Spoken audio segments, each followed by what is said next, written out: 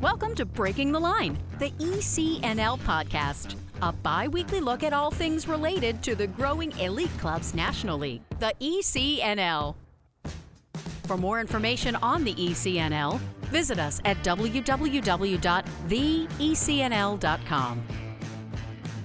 Now, here's your host for Breaking the Line, the ECNL podcast, former U.S. Soccer press officer and longtime soccer broadcaster, Dean Linke.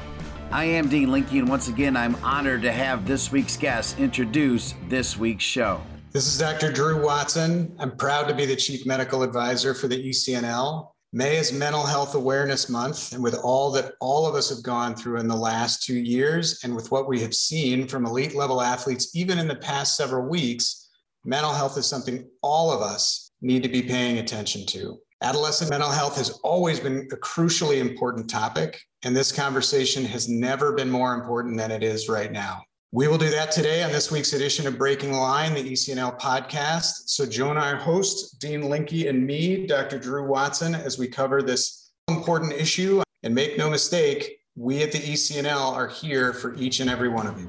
We are here, and so is Dr. Drew Watson, and we get started after this message from the ECNL. As the game continues to evolve in the United States, the ECNL remains the standard of excellence in youth soccer. The Elite Clubs National League has grown to include over 200 clubs and nearly 50,000 players across the country, with a robust competition platform for teams, educational resources for coaches and clubs, and unparalleled identification and development opportunities for players. Alongside its member clubs, collaborating to create a better future, the ECNL continues to raise the game every day. The ECNL is more than a league. Welcome back to Breaking the Line, the ECNL podcast. Once again, here's Dean. Welcome back to Breaking the Line, the ECNL podcast, where, as you just heard, Dr. Drew Watson, the Chief Medical Advisor to the ECNL, is today's guest. In his role as the Chief Medical Advisor for the ECNL, Dr. Drew Watson supports the health and safety of players, provides education to coaches and clubs, and guides the league in developing best practices in youth soccer, including mental health. Dr. Watson is a board-certified pediatrician and sports medicine physician at the University of Wisconsin School of Medicine and Public Health in the departments of orthopedics and rehabilitation. He is a team physician for University of Wisconsin Division of Intercollegiate Athletics and the head team physician for Forward Madison FC and USL League One. In addition to his clinical roles, Dr. Watson is a nationally recognized researcher in sports medicine and has published extensively on cardiovascular exercise physiology and the effects of fitness, training load, sleep, and well-being on injury risk and performance in athletes. He is also the lead author of the clinical report on soccer injuries in children and adolescents from the American Academy of Pediatrics and a member of the American Medical Society for Sports Medicine. In addition to his career as a physician, Dr. Watson has been a youth soccer coach for more than 20 years, earning his U.S. Soccer A license in 2001, and continues coaching youth soccer today. And of course, as a national leader in youth athletics, providing a platform for the development of some of the world's best young players, the ECNL is faced with new conversations related to player health and well-being. And we will talk about that today with a return visitor. Welcome back, Dr. Drew Watson, to Breaking the Line, the ECNL podcast. Thanks, Dean. I'm really excited to be back here. I think this is such a pressing topic. We're going to talk about it. I'm really feeling fortunate to have the chance to continue this conversation. Well, that's a great lead in because May is Mental Health Awareness Month. And frankly, Dr. Watson, with all that we have gone through in the last 2 years and really with a lot of what we have seen from elite level athletes, even in the past weeks, mental health is something all of us in every occupation and in every application need to be paying attention to. Teen mental health has always been an important topic, and it's a topic that we should be talking about more. I know you agree with that, and that's why you are the featured guest. We know from your research now, Dr. Watson, early in the pandemic, the adverse impact of the cancellation of sport had on youth athletes' mental health. Now with sports back for a full season, we need to keep having these important discussions. So let's start with asking you, Dr. Watson, how have the past 2 years changed the state of mental health in this age group, and where are we today? Yeah, thanks, Dean. So I think just by way of context, it's important to recognize that broadly speaking for adolescents, we were in the midst of a mental health epidemic even before COVID. We've seen steadily rising suicide rates between 2007 and 2017.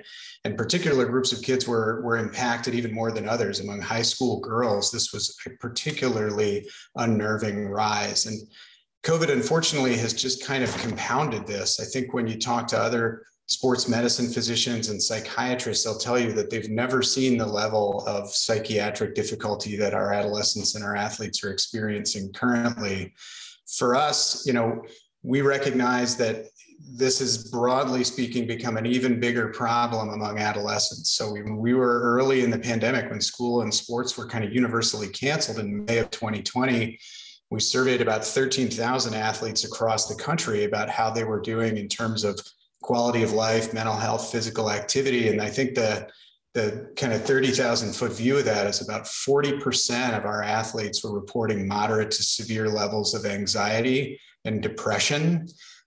Really kind of the levels of depression or anxiety that would normally warrant evaluation and treatment by a healthcare provider.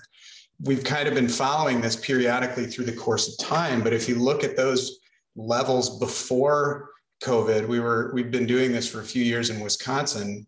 And what I think was really unnerving about it was that before COVID, we would have seen those levels of depression at about 10% or less of our athletes. When we circled back in the early pandemic, it had more than tripled. So we were looking at about 1 in 3 of our adolescent athletes in Wisconsin that were reporting this significant level of depression. Now, since then, we've been kind of continuing to ask these questions. And within our state, we've seen that this has come down somewhat. So we've seen that the levels of depression are decreasing. We've seen the same thing nationwide, but I think we haven't seen it come back to where it was pre-pandemic. So while we've seen improvements over the last couple of years, we really still continue to have a lot of work to do to try and help get our athletes back to where they're not dealing with the same burden of psychological distress. What role did sports play during the pandemic shutdowns, and what has this told society about the role of sports in young people's lives? Yeah, I think this is the part where I think there really is a lot of optimism. Early in the pandemic, when we were seeing these really kind of high levels of anxiety and depression, it wasn't clear exactly where this was coming from. For athletes, was this from loss of sport? Was this from loss of school? Was this around economic impacts or just generalized stress about the virus itself? So in the fall of 2020, we circled back and were able to compare those athletes that had or had not been able to return to sports at that point. And even after you adjust for things like age, socioeconomic status, whether or not they were in school or virtual instruction, we found that those individuals that were unable to return to sport were more than twice as likely to report those moderate to severe levels of depression, more than 6 times as likely to report moderate to severe levels of anxiety. If we were able to help athletes get back to sports, we could really try and undercut some of these ongoing issues around the worsening mental health with COVID. We've looked at this now nationwide. So we did something similar where we compared our May 2020 group, none of whom were playing sports, to about 4,000 athletes in the spring of 2021 who had all been able to return to sports. And same kind of comparison, we basically saw that being able to return to sports cut the prevalence of significant anxiety and depression in half. So we're really continuing to see that athletes having the opportunity to get back to sports is tremendously impactful. And that it's not just because of physical activity, right? Sports obviously afford you opportunities to be physically active, and this has a wide range of well-known benefits. But when we looked at kind of how much of the benefit of sports was directly attributable to increases in physical activity, that only explained a small portion of it. And it seems like what athletes are benefiting from are the opportunity to reestablish peer networks, the opportunity to reestablish role models within their sport environments, the opportunity to restore their own identity as an athlete. This is really sort of a topic that we hear again and again and again, is that athletes being able to reestablish who they are as an athlete is tremendously impactful. And then the restoration of kind of a sense of purpose. the sort of goal setting you get out of athletics and the opportunity to work toward them are tremendously beneficial for mental health for our young athletes. So I think overall, what we say are that sports are tremendously beneficial. And on some level, this isn't news, but it's become even more clear during COVID that the opportunities for athletes to return to sports is extremely helpful for their physical and mental health. Unfortunately, they're not exempt from the ongoing mental health issues that are going on more broadly in society, and we're going to have to continue to prioritize this for years to come. For youth athletes, Dr. Watson, we know that many tie their identity to sport. It is also a place, as we all know, to excel and to find like-minded peers. What do we know about the role that mental health plays on sport performance? It really is a pathway to introducing conversations around mental health. I think athletes in general and adolescents in general experience a lot of pressures, but these aren't necessarily all bad. There are positive types of stress, and some amount of mental activation is necessary to be a successful athlete. Similarly, athletic identity is not necessarily bad. All of these things exist on a spectrum. And really, I think that many of us as adults, draw on our experience as athletes in other areas of our lives. I continue to at least partially identify as an athlete, and I think that can be a component of a very healthy outlook. The impacts overall of mental health on things like performance are not necessarily whether there is stress or not. I think it's whether or not the stress manifests itself in an unproductive way, or whether it can leverage to contribute to your success as an athlete. And I think there's kind of two ways that I try and approach this with a lot of athletes when we're starting to have conversations about mental health and being an athlete in general. The first is that mental health significantly influences your injury risk. You simply can't perform if you're not able to play because you're hurt. And more over the last couple of decades, we've identified the relationships between well-being and mental health and injury risk in athletes. And for me, this was really a big turning point in my early academic career. As you mentioned at the beginning, I had been doing a lot of exercise physiology work. Most of what I did academically in research was around cardiovascular exercise physiology as I kind of came out of fellowship and into my faculty position. But then I started working with Christian and his club within the ECNL, doing a lot of kind of monitoring of not just fitness preseason, not just baseline kind of physical characteristics, but also looking at tracking things like mood and stress and sleep and overall well-being while we monitored injuries throughout the course of the season. And when we circled back to look at these things and analyze them, we not too surprisingly found that more fit players were less likely to be hurt. That was just kind of replicating what others had found. But I can point to a single figure that really kind of changed the trajectory of my scientific efforts, where we found that worse mood was a dramatic predictor of injury on an individual level, on a day-to-day basis, and on a dose response fashion. Individuals that had worse mood were more likely to get hurt. And I hadn't been expecting this, but it's been replicated by us and a number of different athlete populations, including youth athletes in college. It's been replicated by others in other areas, even with respect to things like stress and fatigue and sleep quality. So increasingly, I think we're recognizing within the academic community that these elements of well-being are extremely important predictors of injury risks, and that if we can target these, we can potentially go a long way to keeping athletes on the field. But then on the other side, there's sort of the more direct performance benefit. And I think if you look within the scientific literature, this relationship is really clear too. Improved mood and reduced stress, all of these things potentially influence performance in athletes as well, not just task-specific performance, but even on a group level, teams that report better well-being tend to be more successful in terms of things even like wins and losses. And I think one of the ways that we talk about how to introduce this within athletic cultures is that we spend a tremendous amount of resources and time addressing the physiologic aspects of sport performance. We do tremendous amounts of work to elicit neuromuscular adaptations, cardiovascular adaptations. And we recognize all the time that things like focus and poise and composure are extremely important elements of being a high-performing athlete. But how much time do we actually spend training these things?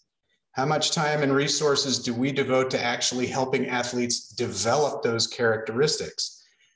Because there's a growing neuroscience body of literature that suggests they're trainable. So can we start introducing these sorts of elements of performance as a way to initiate a conversation more broadly about mental health? And sometimes it's helpful, I think, to point at the fact that this sort of training has been utilized again and again in other high performance environments like law enforcement, military, business, and even professional athletic environments. So maybe beginning a conversation about the mental side of being an athlete can incorporate these conversations about injury and performance, and then we're all sort of discussing it more clearly. May is Mental Health Awareness Month. Dr. Drew Watson, the Chief Medical Advisor for the ECNL, and a resume that is sparkling on today's edition of Breaking the Line, the ECNL podcast. We are dedicating the entire show to mental health. As we all know, sometimes coaches spend more, quote, real time, end quote, with young people than even their parents do. That means coaches are important in protecting their players. They are role models, and they need to be aware of the mental health of all of their players. When we return, we will talk with Dr. Drew Watson about the role coaches play in making sure the mental health of their players is being addressed, supervised, and how they can truly help. It's Breaking the Line, the ECNL podcast. We'll have more with Dr. Drew Watson after these messages from the sponsors of the ECNL. Nike is a proud sponsor of ECNL Girls. Nothing can stop what we can do together to bring positive change to our communities. You can't stop sport because hashtag you can't stop our voices. Follow Nike on Instagram, Facebook, and Twitter. The ECNL is pleased to announce Quick Goal as the official goal provider and partner for ECNL Girls and ECNL Boys, a new partnership created to support the growth and development of the country's top players, clubs, and coaches. At all national events, including national playoffs and national finals, the Quick Goal Coaches Corner will provide hospitality and social space for ECNL Girls, ECNL Boys, and collegiate coaches. Quick Goal will also be the presenting sponsor of the National Championship winning ECNL Girls and ECNL Boys Coaches of the Year and the ECNL Girls and ECNL Boys Goals of the Year. Quick Goal looks forward to helping the ECNL continue to elevate the standards of youth soccer and provide more opportunities to players on and off the field in the coming years. From athletes just starting to turn heads to some of the best athletes to ever play their games, Gatorade shows that they are the proven fuel of the best. For the athletes who give everything, nothing beats Gatorade, the studied, tested, and proven fuel of the ECNL. Welcome back to Breaking the Line, the ECNL podcast, dedicating this entire show, the first show in May, to mental health because May is Mental Health Awareness Month. When we went to break, we told you that we're going to talk about the role coaches can play. So let's dive right in with Dr. Drew Watson, the Chief Medical Advisor for the ECNL. And Dr. Watson, as I said, going to break, coaches serve as role models and mentors. And sometimes they are spending more direct time with teens than other adults and might notice when something is off. What's the best way to handle this, especially because it can be hard to know if what you're seeing are symptoms? What tips can you offer here, Dr. Watson? Yeah, that's another really good question. So I would say that I kind of live this in my day-to-day life from multiple angles. I still coach with a lot of my free time and spend time with adolescent athletes. I'm the parent of a couple adolescent athletes. And I think this is just a crucial question for those of us that spend time around adolescents in these different environments. And I would say that unfortunately, there are a lot of barriers that exist for mental health care for athletes in general. There are sort of issues around the lack of awareness about a problem. There's sometimes difficulties for athletes about being willing or capable of expressing the particular emotions that they're having. Some may be in denial that there is a problem at all, but in many cases, they're not sure who to ask. Unfortunately, there are some athletes at times who have a fear of potential repercussions, whether real or imagined. They have worries that this is going to influence their ability to play a starting position or other kind of ramifications. And so helping athletes overcome all these, I think, is really crucial. But perhaps the most important thing that we can do broadly as parents, healthcare providers, coaches, just society in general, is try and undermine the stigma around mental illness. We just have to get to a place where we can have conversations around this the same way that we have conversations around physical health. For the sake of making that as transparent as I can, I, for example, periodically deal with issues around anxiety. I also still run a lot. Those are not entirely unrelated, but periodically I deal with injuries from running. I have therapists for all those things, right? And I try to approach them as things that I can do to make myself more healthy, not treat one as a problem where I'm comfortable discussing it and the other as something that I keep in a corner and don't talk about with anyone. We just simply have to get to a point where we can have these conversations. And if you ask athletes and you ask stakeholders around within athletics and mental health in general, they'll tell you that the things that facilitate individuals getting the care that they need are around education and awareness of mental health issues, social support, encouragement from the people around them, accessibility, meaning that they're able to access the resources that they need, positive relationships with the people that they interact with within their lives that facilitate their opportunities and their ability to seek care. And then just the ease of being able to express these things and being open about them. So I think first things first, what coaches and parents can do is try to create an environment where we normalize conversations around mental health. And again, just sort of touching on what we talked about before, this can be about injury risk. This can be about performance. If necessary, it can be about really significant issues that athletes are experiencing. So just to, tick off a handful of things that people can potentially be sort of mindful of, I would say that mental illness is a very, very broad and varied category of conditions that's difficult to capture in, a single conversation. It is as broad and varied as a lot of physical health conditions. So there, anxiety and depression are by far the most common. We talk about those the most, but substance misuse is also a problem that affects older athletes, but some adolescent athletes as well. Disordered eating and eating disorders are an unfortunately prevalent problem, more so perhaps among athletes than even the general population. And so having a sense of sort of being mindful that these things are not uncommon in athletes helps us be a little bit more kind of on the lookout. I think anxiety, we're probably familiar with generally what that means for athletes that may be experienced as, worrying excessively about things before they happen, constantly having about worries or concerns about the well-being of themselves or their family or their friends, having kind of repetitive or unwanted thoughts that they don't feel that they can control. They may have excessive fear of making mistakes or embarrassment. These are things that periodically may kind of come and go at a lower level for a lot of adolescents and athletes, but if they start to become more prevalent and difficult for an athlete to control, that's probably a time when we can start to seek help.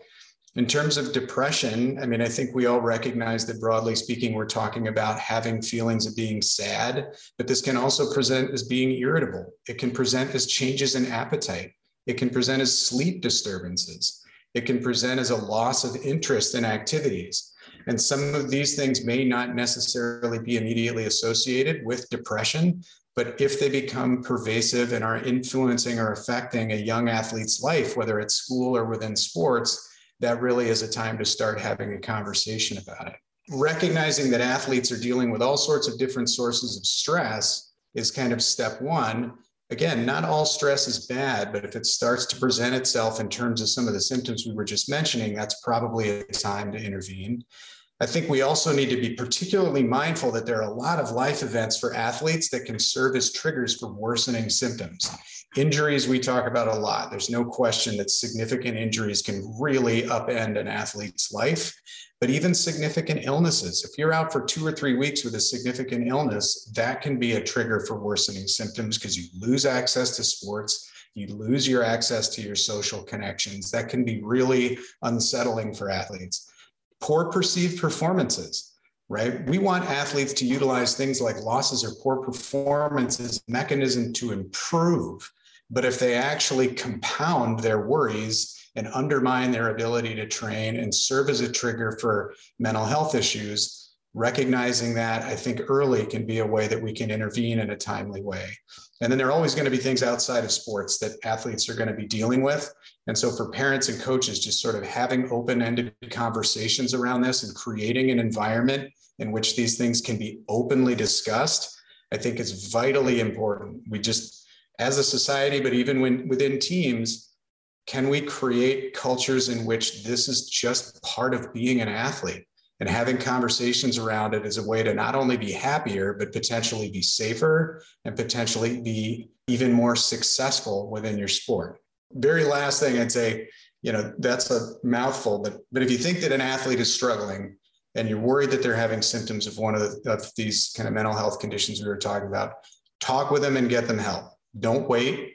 Don't sit around and hope it solves itself. Talk with them, help them find help. They can talk with family members or their healthcare provider. There are anonymous resources, helplines, now chats you can do that are even, you don't have to necessarily even be identified if you're not comfortable with that. If you feel like you are in a crisis or a life-threatening situation, go to an emergency room, right? Or there are anonymous helplines you can call if you feel like that is the best way. But we just have to get something going so that it isn't something that athletes are suffering with in silence and unable to recognize or identify where to get help. Adolescents rely heavily on their peers for advice, guidance, and support. What would you suggest, Dr. Watson, for players who might sense that something isn't right with their friend or even for themselves? Do you have any thoughts in how to address this within the team or individually? I think it's very analogous to what we do broadly as coaches and what we do as parents, which is trying to help play a role in creating a culture in which conversations around mental health are normal, right? That it isn't a sign of weakness, that it's a sign of wanting to be better, that it's a sign of wanting to be healthier and safer and a better performer. So I think, having conversations with friends, having conversations with teammates about this, even before a problem arises, is a great way to facilitate having conversations about it when a problem does arise. So I think if you recognize something is going on with a teammate, talk with them about it.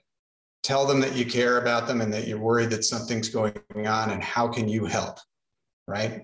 I think we'll be surprised at how many people are waiting for someone to ask, but aren't comfortable bringing it up themselves because of the stigma that we have around this. If you feel like you're having issues yourself, please, please, please seek help. Everyone around you hopefully will be able to approach you, but sometimes it's not obvious on the outside. Please talk with family members. Please talk with a healthcare provider. If you're having a crisis or thoughts of self-harm, the National Suicide Prevention Lifeline is 1-800-273-TALK. If I had my way, everybody would memorize that. 273-TALK. It's anonymous. Call and talk with someone and get help. In the end, I think we just have to get to a point where we're treating mental health like physical health and recognizing that well-being is the path to just being a happier, safer, and better athlete. And the more that we can all work to contribute to that environment, the better off we all are. We talked a lot about mental health and players. When we return, we are going to ask Dr. Drew Watson what his advice is for coaches who need support themselves, or coaches believe that a parent or another coach may need support. We'll cover that when we return on Breaking the Line, the ECNL podcast. Soccer.com is proud to partner with the ECNL to support the continued development of soccer in the U.S. at the highest levels. We've been delivering quality soccer equipment and apparel to players, fans, and coaches since 1984.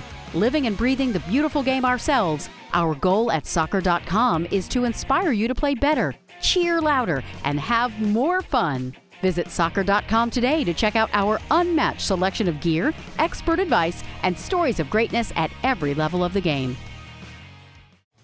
ECNL Boys is partnering with Puma for the second year, driving sport forward with the leading products and the next generation of pros who wear them. Puma has proven themselves as the fastest sports brand in the world, the fastest innovation, the fastest players, and the fastest products in the game. They're the perfect partner to complement the speed and talent of our teams. In keeping with their mantra of forever faster, Puma introduces the world's fastest boot, the Ultra. The only boot engineered for speed, the Ultra combines a woven upper with a lightweight outsole for direct forward motion, speed, and acceleration. It's the best in the game, designed for the best players in the game. Welcome back to Breaking Line, the ECNL podcast. As you've heard me say, Dean Linke, it's Mental Health Awareness Month, and this first ECNL podcast in May is dedicated to mental health, which is so important. And we're so pleased to have the Chief Medical Advisor for the ECNL, Dr. Drew Watson, breaking it down. When we went to break, the question was kind of like this. It was stated as, we talked a lot about mental health and players. What is your advice, Dr. Watson, for coaches who need support themselves, or coaches that believe that a parent or another coach may need support? How should this be handled? And just as important, are symptoms the same in adults and children?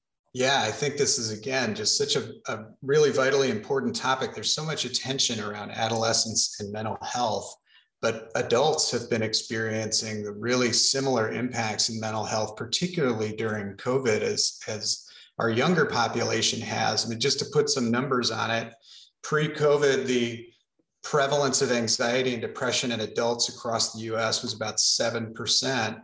Since then, during COVID, there have been multiple studies suggesting that it's 3 to 4 times higher. So we're in the neighborhood of more like 25, 30, 35% of adults that are now experiencing these sort of things. This is an unprecedented increase in these issues. And as much as I find a tremendous value and love coaching, coaches are not exempt, right? We live within the society that is all kind of experiencing COVID. We all lost our opportunity to interact with players when things were shut down, just like players lost the opportunity to interact with us.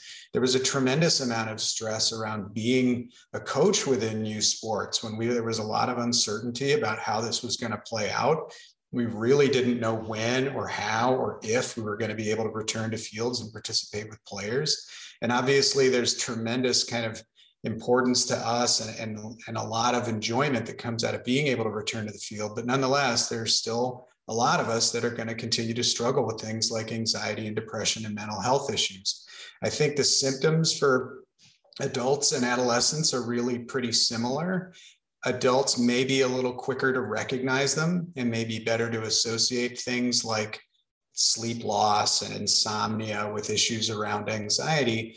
But the stigma to come forward and talk about it is just as strong, maybe even stronger. And so a lot of the same barriers that exist for athletes exist for coaches when they may recognize they're experiencing these things, but not identify how or where to address them. So the messaging, I think, for coaches is exactly the same. If you're struggling with a mental health issue, seek help. Talk about it with family members, friends. If you're more comfortable, talk with your healthcare provider. The same resources that we point to around mental health in terms of anonymous ways to seek help through lifelines or even through online chats are available for adults, just like they are in adolescents and children. And so recognizing that there are ways to get help is the best way to approach these things early and to reduce the risk that somebody's just sort of struggling with it silently until it really gets out of control. And then again, I think I would say that when we create a culture of normalization around mental health and conversations around mental health, that benefits everybody, not just the athletes, it benefits coaches. I've had conversations with athletes in clinic as well as on the field, and the opportunity for me to say, look, I deal with anxiety sometimes makes it so much easier for them to talk about what they experience at times, even if it's not the same thing. Just knowing that I'm willing to bring it up makes it that much easier for them to have a conversation about it. And then the last thing I think I'd say is that being a coach in the ECNL is a high performance environment. And like we were talking about, there are a lot of stresses that come from working and living within a high performance environment. So the lessons about mental training that have been so successful in areas like law enforcement and the military and high-level professional athletics, those are just as applicable to coaches as they are to athletes. The benefits of optimizing mental health for performance are analogous for those of us that are teaching the players to the athletes that are actually out on the field.